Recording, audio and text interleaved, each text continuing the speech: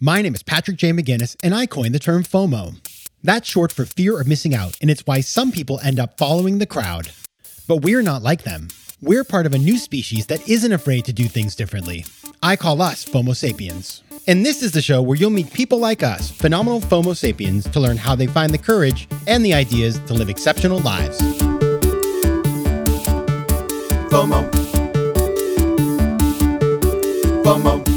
Welcome to another episode of FOMO Sapiens, the show for people who don't just follow the crowd, but instead take their own path to success in business and in life. I'm your host, Patrick J. McGinnis, venture capitalist by day, author and podcaster by night, and FOMO Sapiens 24/7. And today we're going to talk about one of those FOMO-inducing things that a lot of us want to do, that we dream of doing, that kids want to do, that is making a movie. And I have a very exciting set of guests on today because they made a movie called What Breaks the Ice, which is out now. And it's a coming-of-age thriller about two 15-year-old girls, Sammy and Emily, who hark from different worlds, but strike up a quick and deep friendship during the summer of 1998, which was the summer of Monica Lewinsky. And while this was supposed to be the best summer of their lives, things take an unexpected turn. And let's just say they become accidental accomplices in a fatal crime. So this movie has a lot going on. And my guests do as well. My guests are Rebecca Ascrease, Megan Bell, and Michael Cuomo. Now, these characters have a lot going on, and so do my guests, Rebecca Ascrease, Megan Bell, and Michael Cuomo. Now, Rebecca is the writer and director of the film, and her work has been screened at film festivals around the world, including South by Southwest, Toronto, and Munich. And this film, which is her debut project as director, received the Sandra Adair EBW grant from the Austin Film Society, and this allowed her to actually go to the Austin Film Society's Artist Intensive, which was hosted by Richard Linklater, who made the incredible film Boyhood. So she's just, done some very cool things and obviously has gotten some great recognition for the film. Now, alongside Rebecca, I'm also joined by Megan Bell, who is Rebecca's business partner on this film, and she is the production designer and producer of the film as well. And finally, I'm joined by Michael Cuomo, who is the lead creative producer, and he's also an actor, so he actually appeared in the film as well, and he spearheaded casting and creative throughout the process all the way through to relief. And obviously, Megan and Michael have great careers of their own. You can go look them up on IMDb. But if I read you all their credits, we would never get to the interview. And in this interview, you're going to learn a lot of things. You're going to learn how movies get made and how making a movie is a lot like having a startup. You're going to learn about the millions of choices and the rejection and how to overcome those things and be decisive. We're also going to get into the reality that, this is a tough industry. There's FOMO and then there's reality. But what should you know if you want to get into this business? What does it actually look like? What are the dynamics of making a film? And do you want to get involved? All right. Now, my small ask this week is an easy one. I want you to go watch this movie. This film, What Breaks the Ice, it's out now. You can find it online. It's on iTunes. It's on Amazon Prime. It's all over the place. So go watch the film. It's a great film. I watched it myself. I really enjoyed it. And it's very cool to see the production design that Meg did about the 1990s because it threw me back to, and I would like to say my childhood, but I was no longer a child. I was a young adult. And now onto the interview. So Rebecca, this is her idea. Of course, she put it together with Meg and with Michael, but this is her baby. So I wanted to start our conversation by asking her my favorite question. What's the most important decision that you've had to make to get to where you are today? So I would say there were two big decisions, and I think they kind of snowballed into each other. One was obviously the decision to go into this crazy business to begin with. And everyone has a different journey, but my journey really was, I grinded it out in Hollywood working for, big producers and been in New York, Academy Award winning director, and had a lot of experiences in between there. And I chose the path of really learning the business and learning the craft and, letting myself get beat up with really long hours and all that, but in a learning capacity. And then made the second big decision, which was that I was going to kind of jump ship and start doing my own thing. And there's only so many hours in the day. And I think you reach a critical point where you have to decide, okay, I can't keep doing the day job, even when you have a great boss. I can't keep doing the day job anymore if I'm really going to go and be a filmmaker. And so for me, that those were the two big decisions I made that got me here. Yeah, I think one of the things we're going to talk about today, which I love, is the fact that making a movie is very entrepreneurial. You are an entrepreneur, your team is entrepreneurial. And a lot of times I never thought about it that way until I talked to people who make films, and I realized that, the creativity, the challenges, the resilience, it's all in there. Like one could make a movie about it. Now, before we get into that, I just want to get into sort of how a movie is put together, and there's a bunch of different stages, but let's just start with the idea. Rebecca, you wrote this film, so how did you come up with the idea to tell this story? Sure. So I would say it was part, artistic and emotional, and a story I wanted to tell. And then I also think that there's a lot of, in the same way you're talking about the entrepreneur space, there are only there are certain kinds of films that you can make as your first film. And so I wanted to make something that was meaningful to me, that told a story about adolescence of a particular time period, which was the late 90s. Um, and and I actually came up with the idea while I was seeing a screening of Richard Linklater's film Boyhood. And I started thinking about, if I were going to tell a story about, or, in some way about the milieu of my adolescence, what would it look like? And that's sort of where the story started. And I had written other scripts before, but this was the one that I felt really got a bit personal, and also had an ideology and a certain themes and agenda I wanted to explore that I thought would be seen as kind of stand out for a first time filmmaker. And that's kind of how I decided on this one. And then also it's a story about a lot of young people, and it's easier as a first time director to cast young actors. And so I felt like this was a good story that was ambitious enough to stand out, but also was achievable. All right, so you come up with this idea, and Boyhood is an inspiration. I know that movie, that made me want to make movies, and I don't even make movies. And then you call up Meg, and Meg, you pick up the phone, and Rebecca's like, let's make a movie. So first of all, like, what, tell us about how you got involved in the project, and also, what got you excited about it? Okay, so Rebecca and I met probably, 12 years ago now at this point. She had hired me to work on a USC thesis film in art department. And we met, kind of hit it off, kept in touch for several years. And then I was back doing a show in Los Angeles, and Rebecca was visiting. We should meet up. I've been working on some stuff. I'm like, yeah, great, let's go.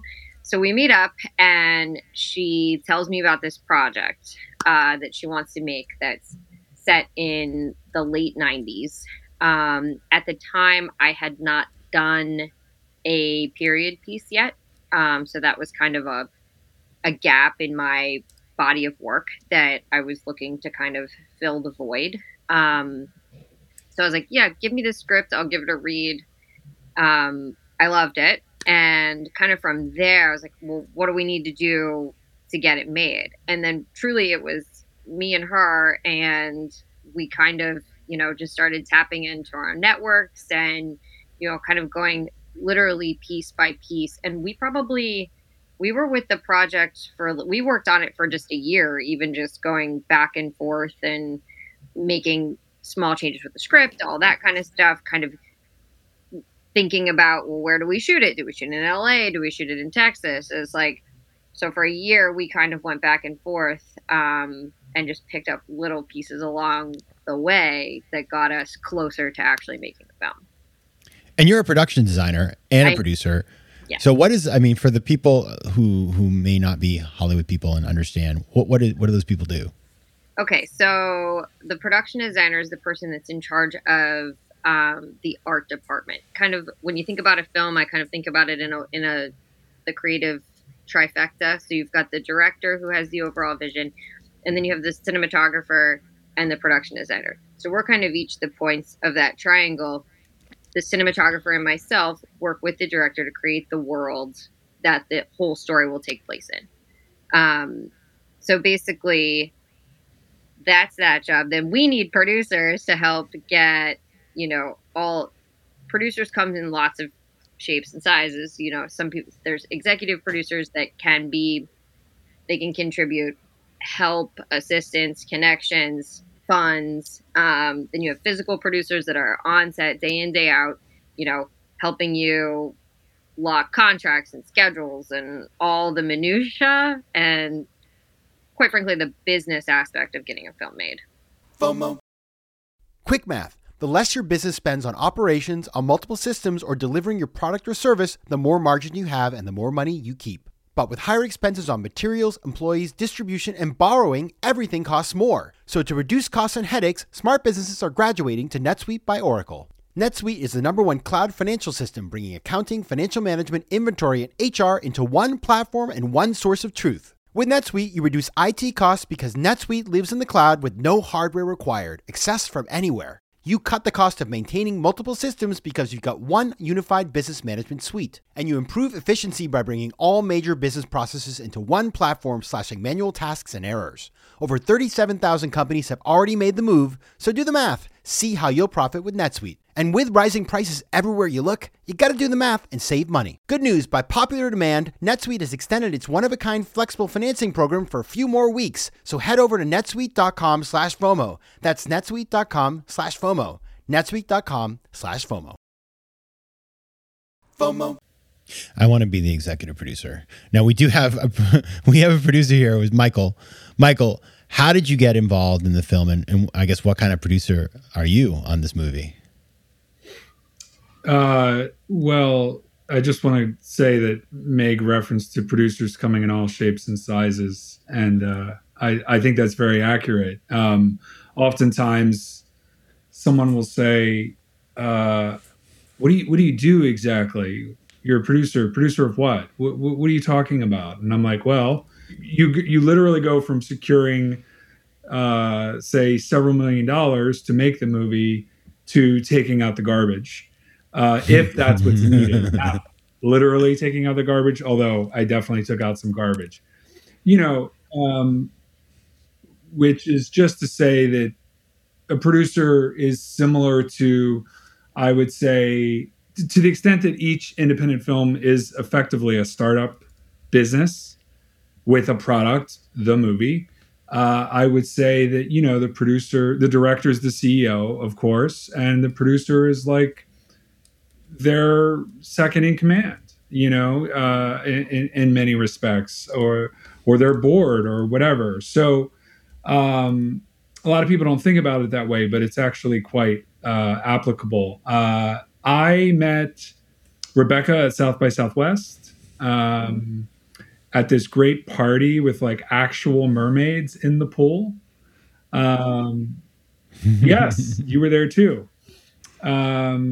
So we met, and then through mutual connections, I was given the script months later, and with the understanding that, hey, this project has a significant chunk of the financing. They're looking to close the gap on the financing, shoot in the summer, and, New York is a possibility. Read it. Let me know if you're interested in jumping in and helping put it together.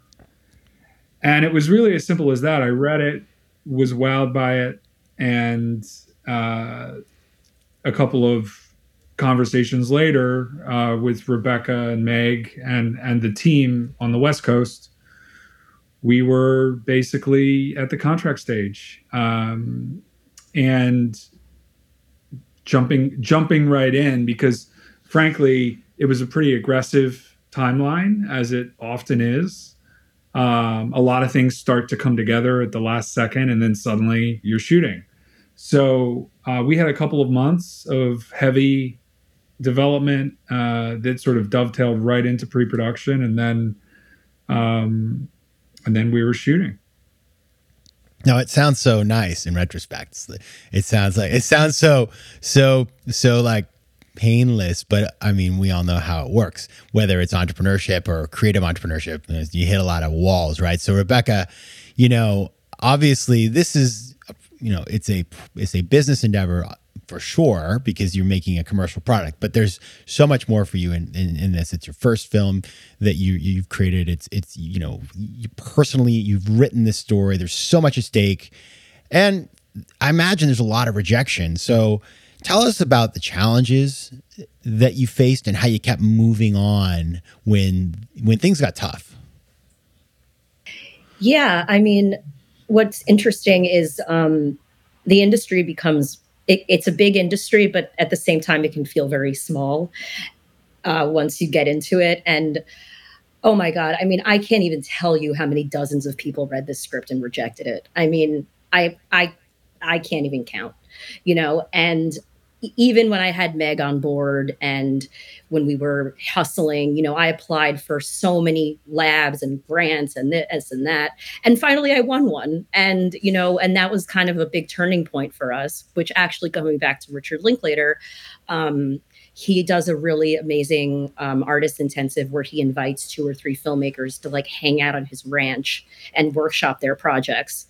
And the only stipulation is that you have to be somebody that won a grant from the Austin Film Society, which I did. And it was like a life-changing experience, because then suddenly, I truly believe this, and this is no knock on our industry, I think people don't always know what they like until someone tells them to like it. And that's one of the hardest things about being an independent filmmaker, is you're telling people that they should like something that they have no proven track record to know if it's good or not. I've worked in the business for, 15 years now, but this was the first script I was coming out with and saying, give me money, give me actors, give me crew, and I don't have a proven track record of any of that on my own. And so getting these people on board and being able to show that opened a door for me. But there was an enormous amount of rejection, and just at a certain point you say to yourself, maybe I'm just not good at this. And I had to sort of continue to find this well of optimism in myself that it's really, really hard. And then I think, to Michael's point, I mean, the pre-production and production process is so hard and you're so exhausted. But I think when we started casting the film was when the sun started to come out a little bit, and we saw the way that the talent was responding to the team and how enthusiastic people were to come on board on the crew side as well. And I think we built a really awesome movie family. And that's once you get a little bit of these, you only get a small couple of moments where it's like the sun peeking through the clouds, where you're okay, we got to keep going. It's not going to rain, I got to think though, I'm just, as you're talking, I got to think that you have moments where it's you apply to the grant or you show it to some production company and they're like, well, this is really interesting. But instead of telling a story about girls growing up in the time of Monica Lewinsky, we'd like it to be about 5 kids and they live in Montana and they all really like video games. I'm sure you get that because, as you said, this is a FOMO industry. The minute that somebody likes it, everybody starts charging after it. And that's why you see, all of a sudden they'll be right now, Squid Game is popular. And they're well, here's the next hot Korean TV show. So people, it's trendy, right? But effortless and timeless storytelling and creativity, it has to be more than that. And you're not just sort of trying to, do what people are telling you to do. So how do you balance the feedback that could help you to make a better product with people who just want to change what you're trying to do? It's a great question. Because there are a lot of people who I met with who I couldn't believe some of the things that people said to me about the script, whether things they wanted to change, things they didn't like, characters that annoyed them. The list goes on. So I guess, how do you mitigate that? Well, the way that I tried to look at it is I tried to surround myself with people whose taste I really trusted. And I would go into these meetings with executives or production companies or whomever. And I would try to just, before I went in, I used to say to myself, okay, how much power am I going to give this person if they tell me something I don't want to hear? And I think that that was a really valuable tool, not just personally to like develop a thicker skin, because you have to have one in this industry, but also to kind of lean into my own judgment and say, you know what, there's a good chance that this person who makes like Squid Games is not going to like this movie. Okay. But that's okay. But then when I go and I, meet someone like Mr. Linklater or, some of the other really amazing directors and producers who were at that workshop, whose work I greatly admire, I was willing to open my ears to them because I was like, these are people that know what they're doing and I trust them. And that I think only comes with time and with enough rejection that you have to start to be a bit picky about who you're going to let ruin your day. Now, Meg, you mentioned earlier you had to kind of create the entire environment for this film, and this is a period piece. I mean, it's painful to think of it as a period piece because it's only the 90s. I remember the 90s, but yeah, like there was, you were like, I imagine you're like, well, where am I going to find a Walkman, right?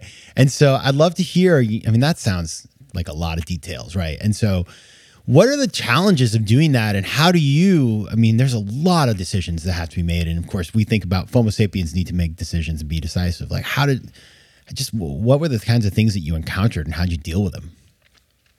Yeah, so the biggest thing I would say is when I'm production designing a film, you've got kind of two worlds in which it happens. You either build the entire world on a stage where you have 100% control of everything you put in there, from where you place a window on a wall to where the door is to what the wallpaper looks like, everything. Or you're filming on location where you're finding locations that can work for you and then having to dress them to look what they need to. So for us, we were an independent, low budget film. We didn't have the money, quite frankly, to build everything on a stage. So we were working with locations that we were finding. So there was a lot of time spent kind of finding things that had a timeless look. And then even once we found those, we had to go in. It's like, the first things that always had to go. Couldn't see cars. Television's got to go. Computers got to go. Phones. It's basically anything tech related were the first things that have to go. And then you kind of have to replace those with things that are from the correct time period. And the 90s was so iconic with certain things. So it didn't take so much to overload it so that the time period. But just focusing on those key things that are seen. So I know we had like Game Boys, cell phones. We can thank my parents. They have kept everything in their basement in Pennsylvania. So trip there before we started filming. I came back with a bunch of stuff from the 90s. But it takes little things like that to really pull something like this off on the budget that we had. Yeah, you got to find that Backstreet Boys poster that your little sister had when she was 8. FOMO. Tudo bem, meus queridos FOMO sapiens? Now that right there was Portuguese. And as you know, I love speaking foreign languages. But I'm not alone. 1 in 5 Americans have learned a new language on their bucket list. If that's you, make 2024 the year you finally check it off that list with Babbel, the science-backed language learning app that actually works. Don't pay hundreds of dollars for private tutors or waste hours on apps that don't really help you speak the language. Babbel's tips and tools are approachable, accessible, and delivered with conversation-based teaching so you're ready to practice what you've learned in the real world. Now, FOMO sapiens, you know I speak 4 languages, and it takes work to stay on top of them, especially with French. C'est difficile. But with Babbel, I'm able to practice practical conversations that I can actually use in the real world. Here's a special limited time deal for our listeners. Right now, get up to 60% off your Babbel subscription, but only for our listeners at babbel.com/FOMO. Get up to 60% off at babbel.com/FOMO. That's spelled BABBEL.com/FOMO. Rules and restrictions may apply. FOMO. Now, Rebecca, the film is out, and I know people are going to be interested in checking out. So tell us, if we watch What Breaks the Ice, what we're gonna get, a little, without any spoilers, of course. But tell us a little bit about the film and where we can find it. Sure. So it was so cool. We got to do a multi-city theatrical release at the beginning of October, which was like my dream come true. It was very cool. But now the movie is pretty much available, I would say, anywhere that you can stream content. It's also on video on demand. The only place like we're not is like subscription-based services where, like, right now we're still in the pay-for-play mode, but it is not a hard movie to find. We are everywhere. And so the film is so what the film is about is basically it's about two girls who become fast friends during the summer of 1998 in this sort of, rural like vacation spot for where people like will go for the summer with from the city. And so one girl, Emily, is like there with her family. She's from Manhattan. The other girl, Sammy's like a townie who grew up there, and she works at the local country club, which is where the girls become friends. And actually, Michael's character facilitates that friendship. And so they, become fast friends. And then unfortunately, they find themselves at the center of an accidental crime, which is not a surprise because it's in the first scene of the movie, but that somebody dies.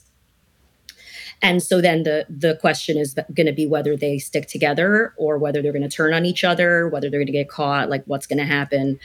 And that's the plot of the film. I think it gets into a lot of issues of adolescence and growing up and female friendships and sexuality and, losing your virginity. And there's a third character who's Sammy's stepbrother who kind of forms this like love triangle-ish between the three of them. And so, yeah, and what was fun about setting it in the late 90s was not just, we had a lot of fun doing it, but it's also supposed to kind of be set around the time of the Monica Lewinsky, Bill Clinton thing. And that sort of plays a subtle role in the thematic through line of the movie. It sounds very interesting. And I will be watching it this weekend because I love that period of time. I was in the summer of 98, I was actually on my Euro trip having graduated from college. So I remember those times well, and it sounds like it's got a lot of mystery and excitement in it. So definitely something to check out when you have some time to stream.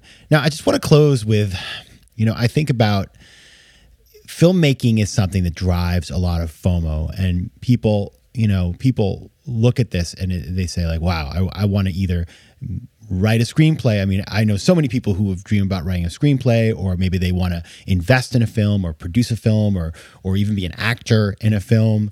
And that can be a wonderful thing to do. But, it's like anything else, FOMO versus reality. You've just shared with us your journey, and it's a lot of work. So I just want to go through each one of you and just say, what would be the advice you would give to somebody who wants to get involved in making a film? And I'll start with you, Michael. I think it always starts with the script. And, as Shakespeare said, the play is the thing. In this case, the screenplay is the thing. And, that's the blueprint of which everything builds from. And then I think, so if you have a dynamite script, and you're jazzed about it, then I think it's really about who is the team. Are you as excited about them as the material? And being that it is an understatement to say that financially a film is either a complete strikeout or a grand slam. That is true. So I think knowing that you're sort of dipping into one of the riskiest investments you could possibly imagine, and yet one of the most simultaneously exciting. Often in talking to investors, it's always interesting to me to find out what motivates someone to write a check. And sometimes it's purely financial. Other times it's more intrinsic. The value for them is just being part of supporting an artist. And if there's an upside, great, but that upside might be walking the red carpet at a film festival premiere, as opposed to, helping fund your kid's college, right? So I think it's like anything in business. It's about going with your gut. It's about trusting your instincts when and if you're approached for the project. But, as any private placement memorandum will, clearly state, 98% of independently financed films do not recoup their investment, right? And yet everyone wants to be in that 2% that either recoup plus 2 or times 2 times 3, or make, an ungodly amount of money and become an international success, all the while being part of a movie. So, I think it's a really exciting, wildly unconventional, business that is constantly changing. And that is something that, can be a pro and a con depending on who you ask. But, this is sort of a new frontier coming out of COVID. And I would say if anyone out there is looking to invest in film, they should call the three of us. I like that. Always be closing. And you're right. The returns on investment can be psychological, not just financial. Now, Meg, same question to you. I would say almost every element of making film or being in the industry is a marathon, not a sprint. You might think, okay, this project is going to shoot in 3 months and then be done. I'm going to see money back. As long as I've been doing this, no part of it has ever been fast. Even when I think it's going to be like something's going to be out, it's always even longer. It's an industry that truly tests your patience. You have to really want to do it, because if you don't, it's not going to work. I think time is probably our most precious resource. We never have enough of it. So it always boils down to using, when you're filming, when you're in development, you could always use more time. So I think the biggest thing is just using every minute to the best that you can. All right, Rebecca, last word. Yes. Well, I can say just to the point of this podcast that I had a lot of FOMO, and that's why I became a filmmaker. And, from the time I was 15 years old, I was like, this is what I want to do with my life.